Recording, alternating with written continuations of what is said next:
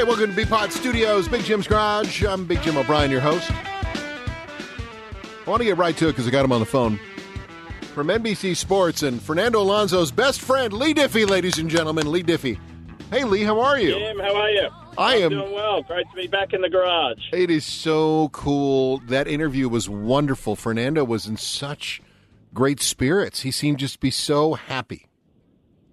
Well, I tell you what, there's two angles to that. He's happy because he knows he's got a ride at the Indy 500. Let's hope he qualifies.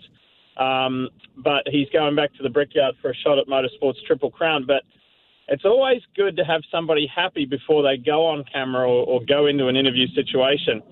And I took a friend of mine who lives just a couple of doors up from me in Connecticut, who is a massive Fernando Alonso fan, and he just so happens to be a magician. And Fernando loves magic.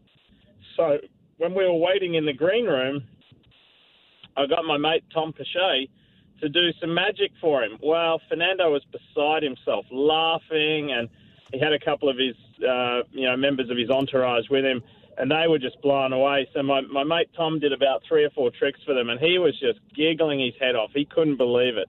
So we went straight from the green room onto the set there and did the interview. So he was in a good mood, I think, for a couple of reasons. That's awesome. That's yeah. He just had this grin. Do you think, Lee, there was a point where Fernando thought he wasn't going to get a ride this year?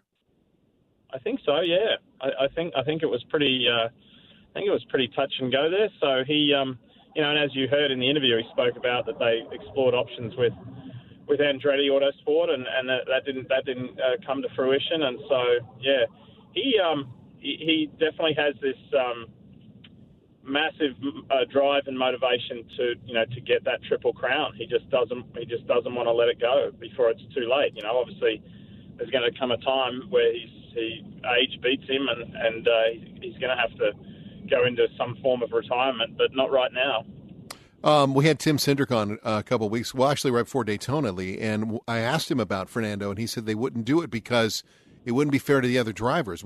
How do you take the team and go, look, we work with you all year, but with Indy, we're going to focus a lot of our equipment stuff on another driver just for one race. And they already do that with Elio. So I never thought about that. When you bring somebody in as a hired gun, which what you're doing, how do the other drivers, you think, react to this? Well, I think it's a really good question, but I think whatever the answer is to that question, I think it gets heightened when it's Alonso, because there's not an element to a sideshow. There's a whole sideshow that comes with it, right? Right. He just brings that sideshow whether he wants to or not. He does because of who he is. And so, I mean, just look at look at when he got out of the car for the final time last year after being bumped out of the field, and look at the media scrum that was around him. I mean, that's just how life is for him. I tell you what, though, that's not how life is for him in New York City. He was walking around in anonymity. It was awesome. I said, that must be nice, because I had to check him into NBC security at 30 Rock in New York City, and I said, it must be nice to walk around and not be mobbed. And he goes, oh, it's great. You imagine, so what's your name again, Fernando? What do you do, Fernando? You're a driver. Oh, you are? Yeah. Oh, good for you. What do you drive? Yeah. Yeah. Do you think he'll do the Grand Prix at Indy? I think he will. And you think about that, about who you can add to that list of who is going to do the Grand Prix. Scott McLaughlin for Team Penske's going to do it, and he's going to do some other races. I think he's going to surprise. I mean, he's already impressed so many people with what he did in the test, right, both at Circuit in the Americas and at Texas Motor Speedway. So you got him. I think Alonso, he kind of danced around that when I asked him on camera, but my sources tell me that he will do the Grand Prix. There's going to be some announcements coming out here. What's today? Thursday. I think there's going to be an announcement coming out either today or tomorrow about another driver with an existing team who will be at that Grand Prix of Indianapolis.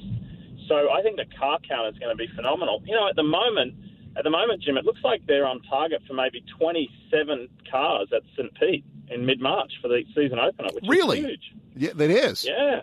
And we're still all waiting to see if there's going to be a third engine manufacturer sticking their nose in there somewhere down the road. Don't know who that would be. I used to be. I was so in my mind going, it's going to be Ford and Cosworth, but I don't know. I mean, with the way that the Ford Motor Company is kind of, I'm not going to say in flux, but what they're doing right now on Wall Street and financially, does it makes the most sense for them to stick their nose in there? Because it is a huge investment to do it right, and you don't want to half-ass it like McLaren did when they first came to Indy. Well, here's the real strong point, I think. And Jay Fry, I was just with Jay Fry, the president of IndyCar, yesterday, and he is working as hard as he possibly can to make it happen. It's a real center point of action for him. He wants that to be one of his legacy points. Whenever he is no longer the president, and they could say, well, look what Jay Fry did. He brought a third engine manufacturer in. So he's really driven. But think about who owns the series now. The captain, Roger Penske. Yeah. And what's he renowned for? Being one of the world's biggest automotive dealers. So if anybody can open any doors to any auto manufacturer, pretty much, it's Roger. And so combined, I think that's even now more achievable. I saw that, and he's going to, I would assume Roger's going to have to, what do you think he'll change this year? Obviously get off the box a little bit, let Cindric, I wouldn't say be more up front, but maybe Roger has to be more of an overview of the whole sport as well, doesn't he? Yes and no. I don't think he'll get off the box because that's what he loves. That's what drives him. As his words, not mine. This is his weekend fishing trip and weekend golfing outing. That's what he does. That's his enjoyment. But I will tell you this: he is in Indianapolis. No matter what he's got going on anywhere around the world, he is in Indianapolis one day every week. Really? Every week.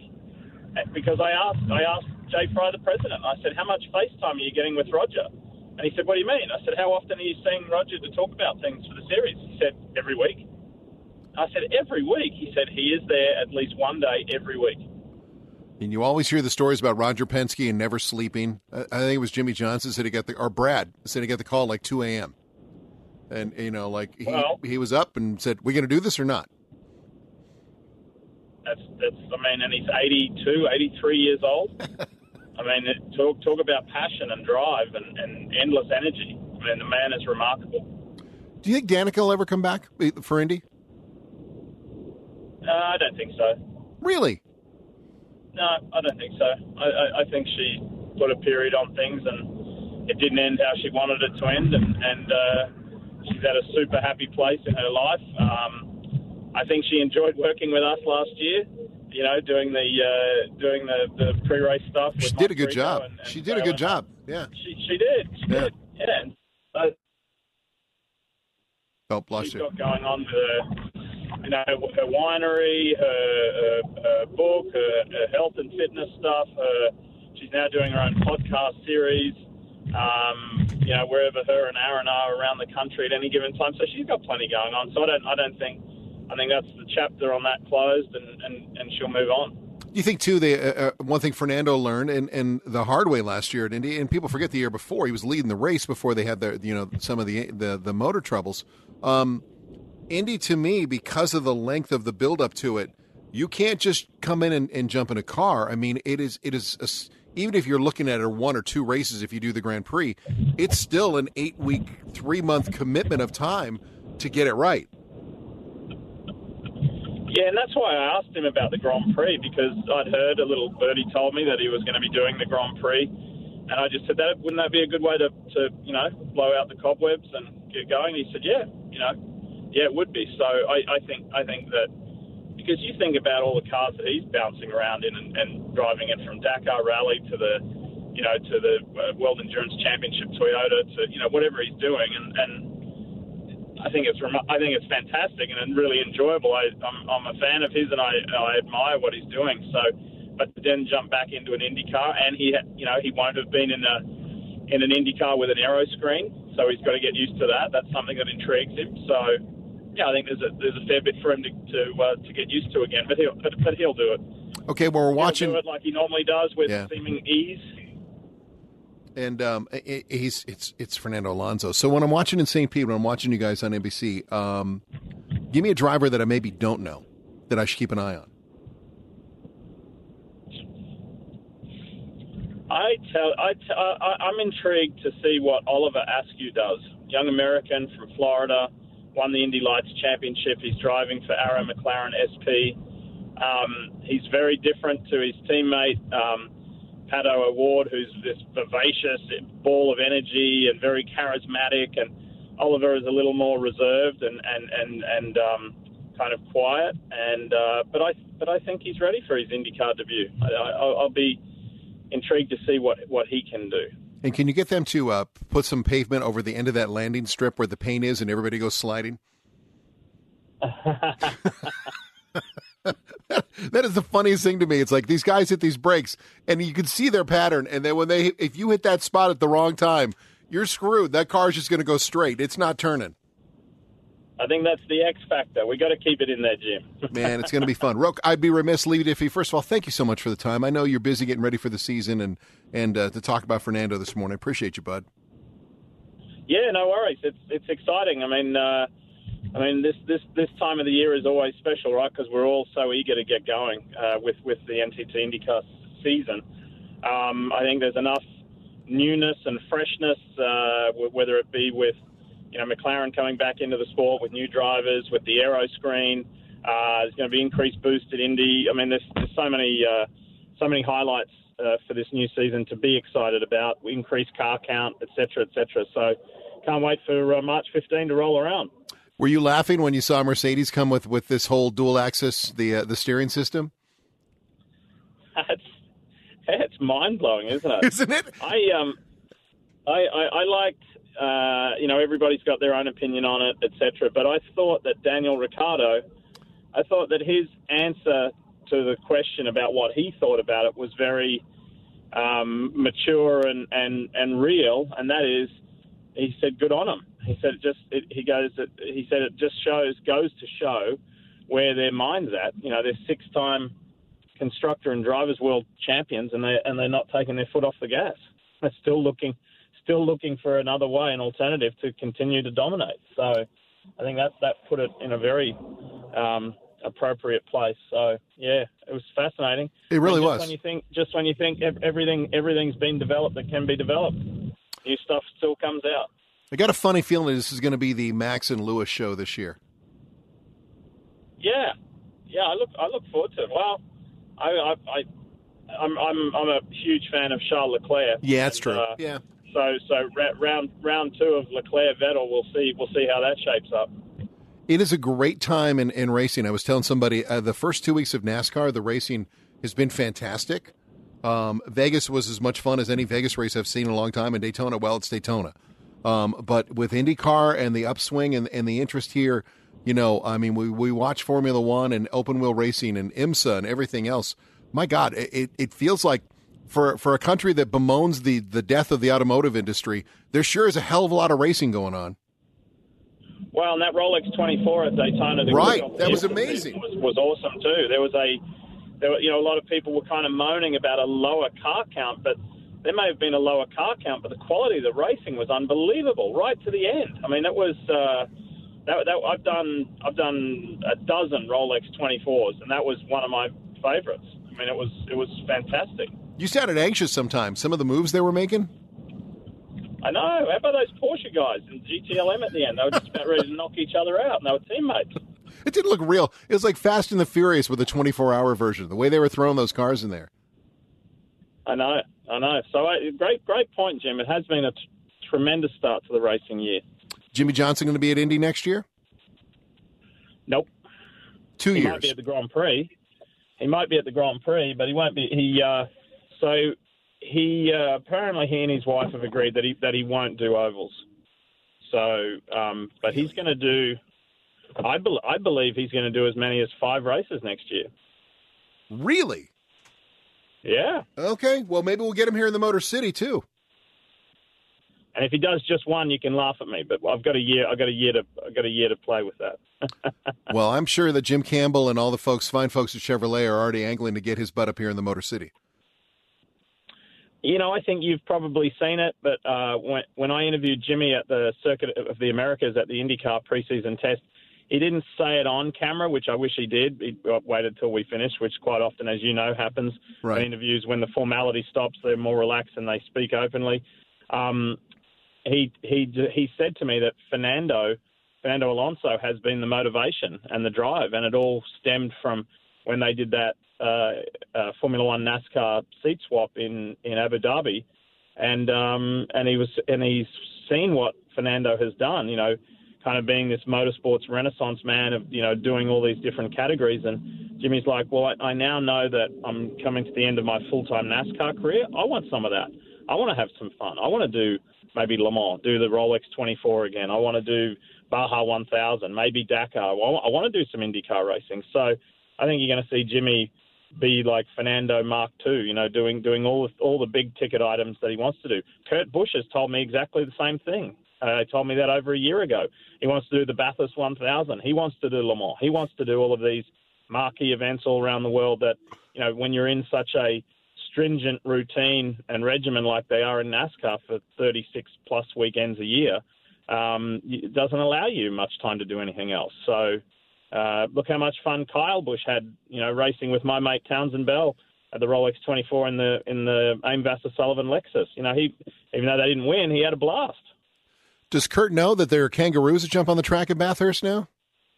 Oh yeah. Everyone's like, oh, you're just being a smartass. Like, no, really, there was they red flagged it because those kangaroos decided to take a little run down the track. Oh, I know. It's happened many times before. So, and not always with great outcomes, either for the animal or for the car. So, they have a really big population, you know, around Mount Panorama right there, because on the inside of the track and also the outside of the track, it's thousands and thousands of acres of farmland. So, they're in their natural habitat. Do you have any friends who can get me a Holden Ute now that they're going away? Yeah, imagine that, hey? I want one. I've got a buddy. I've got a buddy who used to be an Aussie buddy who used to be a mechanic for Rahal Letterman Lanigan Racing, and he brought one over, an old one, not like a new model one. He brought an old Aussie Ute over, and he drives it around Southern California. There's someone here in Michigan who has a Commodore, and that car has such a beautiful note to it. Just a throaty V8. I don't. For people who don't know about Holden, what it means in Australia, I think in racing, it's a huge loss, more than people understand. Who would have ever thought that a Holden will be a collector's item? Right. Never, man. All right. Well, Lee, I could talk to you all day, man. I thought it was really interesting what you shared about Jimmie Johnson. I'm still trying to process the idea, though, that I think people now understand that the Indy 500 is not only the biggest race in the world.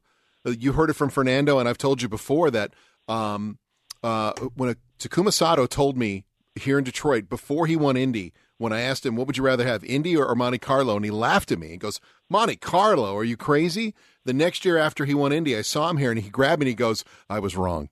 And he openly admitted that this is the biggest race in the world, but it's also because of the speed and because of the flatness of that course, it's one of the most dangerous races in the world. Yeah. Yep. You know, I mean, it's amazing that these men go out and do this at that speed for that long. And you guys did a great job last year, and I know you'll nail it this year too. Looking forward to it, and it's really great to have Townsend and Paul's insight, you know, into that race, which they get almost as excited as if they were racing it again. You know, they were so pumped about last year, and so for us to have the opportunity to do the 500 again this year is something that we're all very proud of, and you know, kind of boyish excitement about again as well. You nailed it. Well, tell Habo that I said hi. I've still got his coffee cup. I use it. That's the only thing I drink from every race. I'm not making this up. My wife, it drives her nuts. I have to have my coffee cup when I sit down to watch any form of racing. I have to. That's my requirement. Good stuff. Yeah, it may have Bushmills in it, but that's the one. Lee Diffie, we'll follow you on Twitter as well and getting ready. So other than St. Pete, do you have anything else coming up between then or no? Oh, yeah, I'm doing stuff every weekend. I'm all over the place. This weekend, actually, I've just arrived in Atlanta, Georgia. I'm doing the U.S. Olympic Marathon trials this weekend. So, yeah, it's racing of a different kind, but I really enjoy it. I do a bunch of track and field. I've already done the indoor track and field nationals and Milrose Games, and the next weekend I'm going to be kicking off NBC Sports MotoGP coverage. Really? Can't wait for it. Do you sleep at all, or occasionally, or? Yeah. Usually on airplanes. Is that what it is? Okay. Lee Diffie, thank you so much for the time. We'll talk soon. Thanks, Jim. Bye-bye. All right, bye. There he goes. Lee Diffie, man. Such a great guy. It is interesting that we tend to romanticize the Indy 500. I was talking about with Jimmy Johnson and his wife kind of saying, you're not doing ovals. When you watch the Indy 500, they're going 220 miles an hour, close to 230. And there's no angle on those turns. There's 2 to 3 degrees of banking. That's it. And these guys are running nose to tail for 3 hours. 500 miles at that speed. That race is not for everybody, man. It's not. Fernando Alonso admitted that he was not ready for that. And think about this. When you drive on a road, maybe you're doing a road trip, right? You go a couple hours. You get tired driving. These guys are going 500 miles, well over 200 miles an hour, nose to tail. They got to make pit stops. They got someone talking in their ear. They got sun hitting them at one point. You got drivers trying to cut you off left and right. And you can't make one mistake. Those last 10 laps are so demanding on these drivers. I'm going to have to find that clip again. Simon Pagenaud said it was the mentally most draining thing he's ever done, was holding off when he held off Alexander Rossi. Anyway, I can talk all day about that race, man. Going to be down there again this year. You got to go to Indy. All right, make sure you subscribe. BPod Studios, iTunes, Spotify, wherever you get your podcast. You can subscribe here and make sure you join us. I'm going to try to get somebody on from Rivian, the truck company. I want to talk about them. It's a pretty interesting deal they got going on. They're going to be building trucks, for Lincoln. We'll talk to them. If you want to follow me on Twitter, Big Jim O'Brien, at WCSXJim on there. And you can always send a note or just email me, bigjim at WCSX.com here in Detroit. You guys have a great day. Thanks so much for listening. Goodbye.